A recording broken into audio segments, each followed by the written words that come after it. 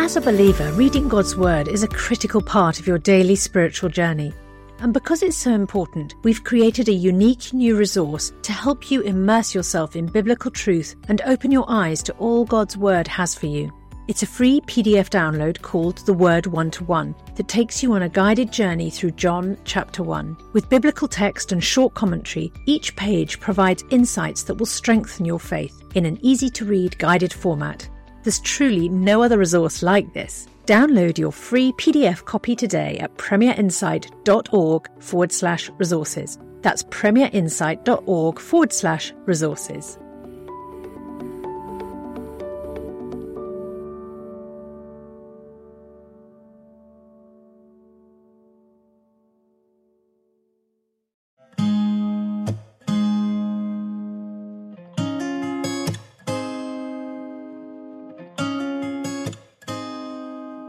The Ask NT Wright Anything podcast.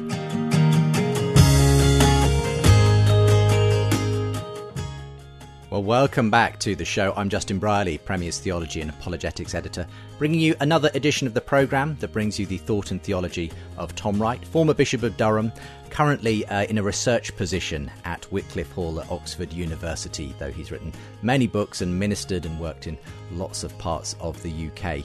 Today's show brought to you as ever by Premier SPCK and NT Wright Online. Today, Tom taking questions on vocation and calling. So we'll be hearing from Alejandra in Colombia, Seth in Texas, Dave in Ireland, and Travis in Omaha. So look out for the questions coming up on today's show. Don't forget you can find out more from the show over at our show page. That's askntwright.com. There are more shows there, there are more resources, and you can, of course, give and support the show as well. We'll send you an ebook if you're able to do that as a thank you. For now, let's get into today's show.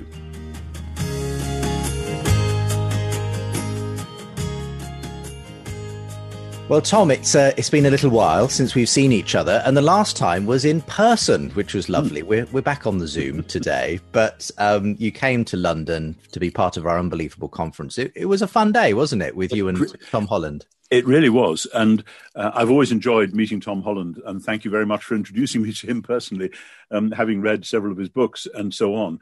And he and I think if we were in a room together for half a day, time would not flag. We've got plenty to talk about. So it was great to be able to do it partly personally and partly on air.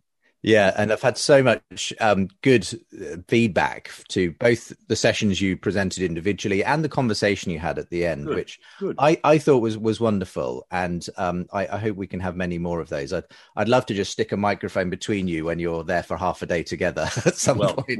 Well. I mean, it's fascinating, and we might be talking about a cricket match, or we might be talking about theology and church history, but he's just very good company. Yes, I think you similar characters in that way. I think you both enjoy company. Yeah. Well, look, let's talk about vocation and calling. That is what the questions have come in on today on the show. In fact, it was Tracy in Denver who sparked my thinking that we should do a show on this. She asked, could you please speak a bit on calling and vocation? Thanks so much. Loving the podcast. Thank you very much, Tracy. Well, I've compiled a few questions here, Tom. First one comes all the way from Colombia. Alejandra asks, could you talk about vocation, calling, and what our purpose on earth is while we await God's ultimate redeeming work? Do our efforts in participating in putting the earth right, such as fighting for justice or bringing order and beauty, eventually meet and add up with God's work to form the new earth? Or is the new earth a new clean slate? And in terms of our own personal spiritual maturity, how does it work? Do our efforts matter if after we die, we will suddenly be made perfect anyway? So lots of questions there from Alejandra. Wow. Yes. I'm delighted that Alejandra has, if that's the right way to pronounce it, has framed it like this, because I think so often when people think about vocation, they simply think about me. What do I want to do? What am I called to do? And then we oscillate between what I really want to do, what my parents or friends think I ought to do, or maybe what God wants me to do. And often those appear to be in tension. It's quite difficult, but it's good to put that within a kind of a much bigger picture of what is God's purpose for the world and for human beings. And then to say, well, God has promised again and again and again in Scripture to put the whole world right. Psalms 96 and 98, I always go back to them, but also Isaiah 11, etc. The earth shall be full of the knowledge of the glory of the Lord as the waters cover the sea. And within that, human beings have a particular calling, which is primarily to be praising God, to be celebrating God. That's the number one thing, to live and work to his praise and glory. But then the work bit is framed in terms of what in various passages in the Bible is called the royal priesthood. So there's the royal bit and the priestly bit. The priestly bit is to sum up the praises of creation and present them gladly before God, the Maker and Redeemer. But the royal bit is to share God's rule over the world. People get frightened at the word rule because it sounds bossy or bullying, but the whole point about God's rule is that we see what that means in Jesus. Jesus is constantly saying, let me tell you what God's rule looks like. And then he's going and healing an elderly lady with a long-standing problem, or he's going and feeding 5,000 hungry people, or whatever it is. This is what God's rule looks like, and we are to share that ruling priesthood of God by becoming genuinely human. And this is all about being made in God's image. So that kind of sets the parameters. And once one gets that, then one can say, now, let's be realistic about my gifts. You know, maybe I would like to be a concert pianist, but actually I never really got beyond the scale of D flat minor or whatever it is. I'm probably not going to be up there with the great pianists. So, okay, I enjoy music, but that doesn't seem to be the thing I'm particularly good at, or whatever it might be. But then often gradually, sometimes there's little inklings during one's school days, sometimes sooner than that, but sometimes coming into fruition in one's late teens or early 20s, a strong sense that this is really what I have to do. I could tell you all sorts of stories about people I've known. One famous philosopher, and I asked him once, how did you know this is what you wanted to do? And he said, first day in class, I just sat there listening to the lecture thinking, this is what I'm going to do with my life. And he has done that. He's now retired, but after a very long and successful career. Sometimes it happens like that. More often, for more people, in my sense, it is that it happens gradually, and sometimes it can shift over time. Sometimes it shifts at the time of marriage. Somebody thinks, this is really what I want to do, but then actually I seem to be called to be marrying this person, and together that may not quite work. So there's all sorts of navigation and negotiation on the way. The important thing is prayer.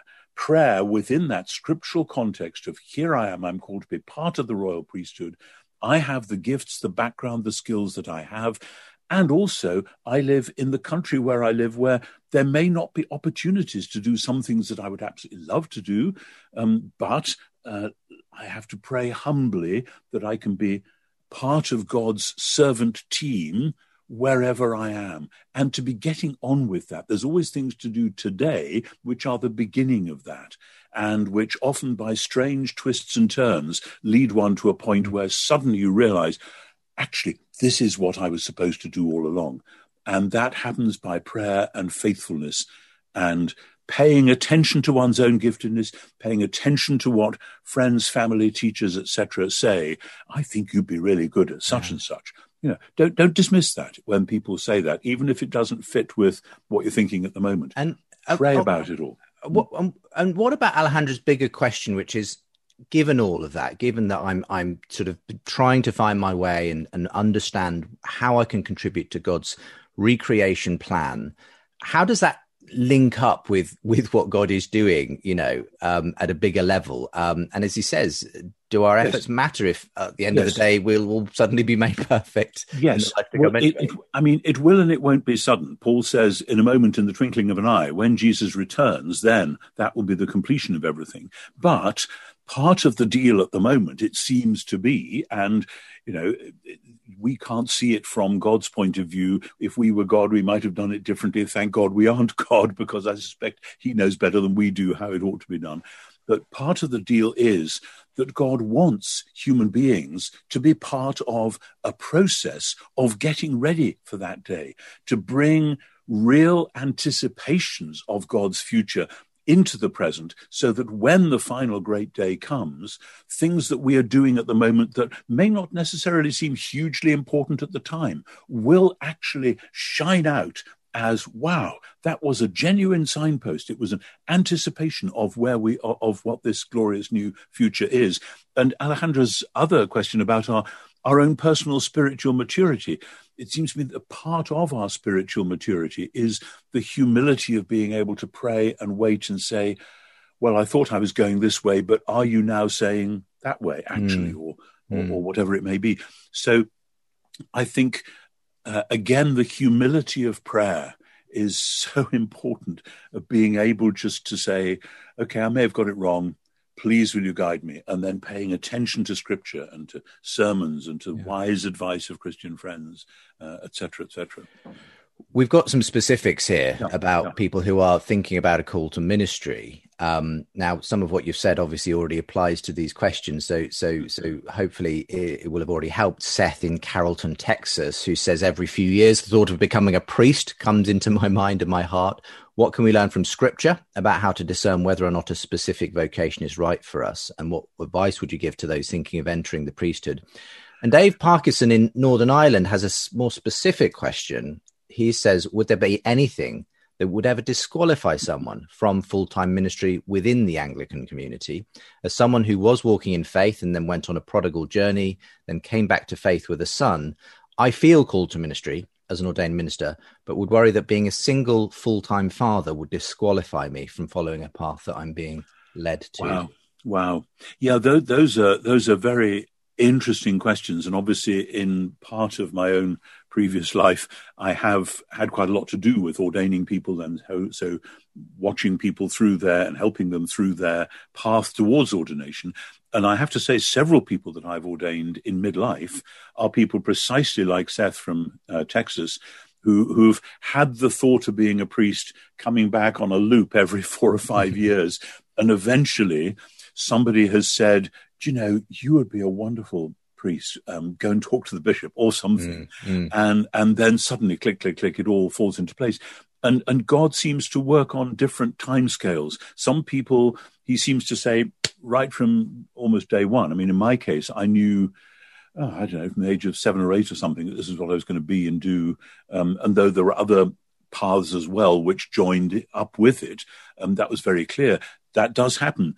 More normally, it seems to happen in people's teens, 20s, 30s, 40s, even 50s or 60s. So there's no one size fits all. And I think, again, it is a matter of growing within, by serving in the place where you are, growing within the life of the people of God and discerning. People say, oh, it would be really good if you could help lead this Bible study. It'd be really good if you could help run one of our Sunday school classes, or perhaps you could head up our street pastor ministry or something. And people will see in you signs of whatever sort of appropriate leadership it may be. A lot of people, that's as far as that will go. For some people, then as they do this and they learn to pray with others about this form of ministry, etc., it kind of shapes them. And then they sort of see, well, actually looks as though I am being shaped into some kind of full-time ministry. And then talk to clergy who know you, talk to friends who know and love you, talk about anyone who prays for you regularly. Say, will you share with me this journey? And sometimes other people will see it before you do. And I've had that experience with people where I have seen this is going on, and I've watched and waited and prayed, and eventually they've come back to me and said, do you know, I think maybe God is calling me to the priesthood. And phew, I'm glad you realized, because some of us have seen this for some while. So there's a kind of almost a gentle divine sense of humor about that. In terms of things disqualifying you, well, there might be some things that might disqualify you if in your past there is a kind of open and unhealed scandal. I mean, I've had tragically to deal with some people, some thinking towards ordination, some who are already ordained, who have done things which would make it more or less impossible for them ever to be credible standing up in front of a congregation and leading them in worship, because people would think, oh my goodness, what did he do? What did she do? Whatever. And there is stuff in Scripture about an open and public scandal. And in the Anglican prayer book, that's there as well. At the same time, we do believe in forgiveness. We do believe in fresh starts. That is what the prodigal son, etc., is all about. And that means that people who've made dire mistakes and who, if everything they'd ever done was to be displayed in public, they would hang their head in shame. As actually, so would we all pretty much. But there are some specific things where you just think, actually, that this is too much. This is not going to be, because the ministry has to be received by the people. And if among the congregation, for good or ill, there are just a lot of people saying, oh, but didn't he do such and such? Sometimes it may then be a matter of the bishop coming and saying, yes, he did, and he has repented, and I know he is a reformed character, and this is absolutely fine, and God is authorizing this, and let's get on with it. But it's then a matter of very specific things. In the case of Dave in Northern Ireland, it seems to me a single parent. There are plenty of people I know in ministry as single parents. Some who came in as single parents, some who came in as married parents, and whose partner, after a year or two in ministry, said, I'm not with this, I'm off, leaving them high and dry, as it were. And sometimes the church has said, oh, we can't have that, which is cruel and, frankly, despicable, when this person is an authorized, trained, qualified person whose fault it wasn't, as it were. So there is discernment. And that discernment is a very delicate thing, a matter of prayer and thinking it through and wrestling with it. And ultimately, I suppose it's really, if Dave is feeling called in this way, there are people he can speak to, people in his diocese. One would hope so, yes, absolutely. Who can help to advise him on and have a bit more of, obviously, a detailed chat on his circumstances. And Of course. Yeah. And Dave talks about being an Anglican in Northern Ireland, and the Anglican Church in Northern Ireland has some fine bishops, archdeacons, directors of ordinands, etc., and certainly somebody in that sort of position, or just the local parish clergy, should be able to advise, and hopefully would be gentle and wise and clear. Yeah. I'll ask you just to be brief on this final one, Tom. This is Travis in Omaha, but his question is quite long, but hopefully we can deal with it fairly quickly. He says, my question is on a vocation. You've talked about how you entered into biblical scholarship in your younger days, Tom, due to an absolute fascination with the academic side of biblical study. And I felt like you were describing my own position in detail. I'm a 23-year-old that wants to pursue a career in biblical scholarship, but I don't know if that's a real possibility due to the job market. From what I see, there's not a lot of need or opportunity in the field, but my heart is burning with a desire to learn, teach, and write in historical theological context, not just as a hobby or side job. My question is this: as somebody who has thrived in this field of study for decades, what are your predictions about the future of biblical scholarship, and what's your advice for somebody who wants to enter into it now? Yeah, well, that's great. And Travis, bless you. What a wonderful sense of vocation that is and has been for me. The church will always need people to teach Bible, and that might mean going into Central Africa and teaching people there how to read New Testament Greek. It might mean going to Harvard Divinity School and doing a PhD. It might mean anything in between, as it were. And there is a problem in America at the moment because some while ago the retirement age was abolished, so that a lot of professors have just gone on and on and on. And that means that there's a kind of wedge of scholars in their 30s and 40s who find it very difficult to get teaching positions because older people my age, are still going on full-time salaries, and that there aren't openings. But that will change. I think over the next generation, there will be a huge turnaround, and many, many colleges, Bible colleges, universities, seminaries, etc., will be looking for well-qualified teachers. And the main thing to do at the moment is to get the biblical languages into your head and your heart, to get the ancient world into your head and your heart, to get to know Genesis to Revelation, and whichever bits are particularly buzzy for you at the moment, as well as you possibly can. Learn them by heart when your mind is in its early 20s and able to remember things by heart. Get a sense of the big picture of what the rest of the Hebrews is all about, or how Matthew's gospel works, or what the middle section of Isaiah is really all about and how that works. Because the patterns that you absorb and understand now will be with you for your lifetime. And read widely. Read commentators you like and read commentators you don't like, because even the ones you don't like may nudge you towards noticing things in the text which you wouldn't have seen otherwise. As you do that, be praying for the church, be praying for the next generation of teachers, of ministers, and God willing, an opportunity will emerge. It may not be exactly what you'd have thought at the beginning. Many of us and many people I know have had to go through twists and turns and do 2 or 3 years part-time teaching there and a bit of teaching plus a bit of pastoring, whatever. That's fine, because teaching Bible and pastoring are actually cognate disciplines, and they cross over from one to the other, because the Bible comes out of the living time and space of the early church. And if we're not being part of the living time and space of our own church, then it may well be we'll be missing a trick in some of the key bits of the Bible. So take as full a part as you can in the church where you are. Soak yourself in the biblical languages and the biblical texts, and pray your socks off for the next generation, and then see which way in the middle of all of that God's going to lead you. Thank you for the advice. I hope it was helpful to you as well, Travis. Well, that's all we've time for today. Thank you very much, Tom, and look forward to seeing you again next time. Yes, indeed. Thank you.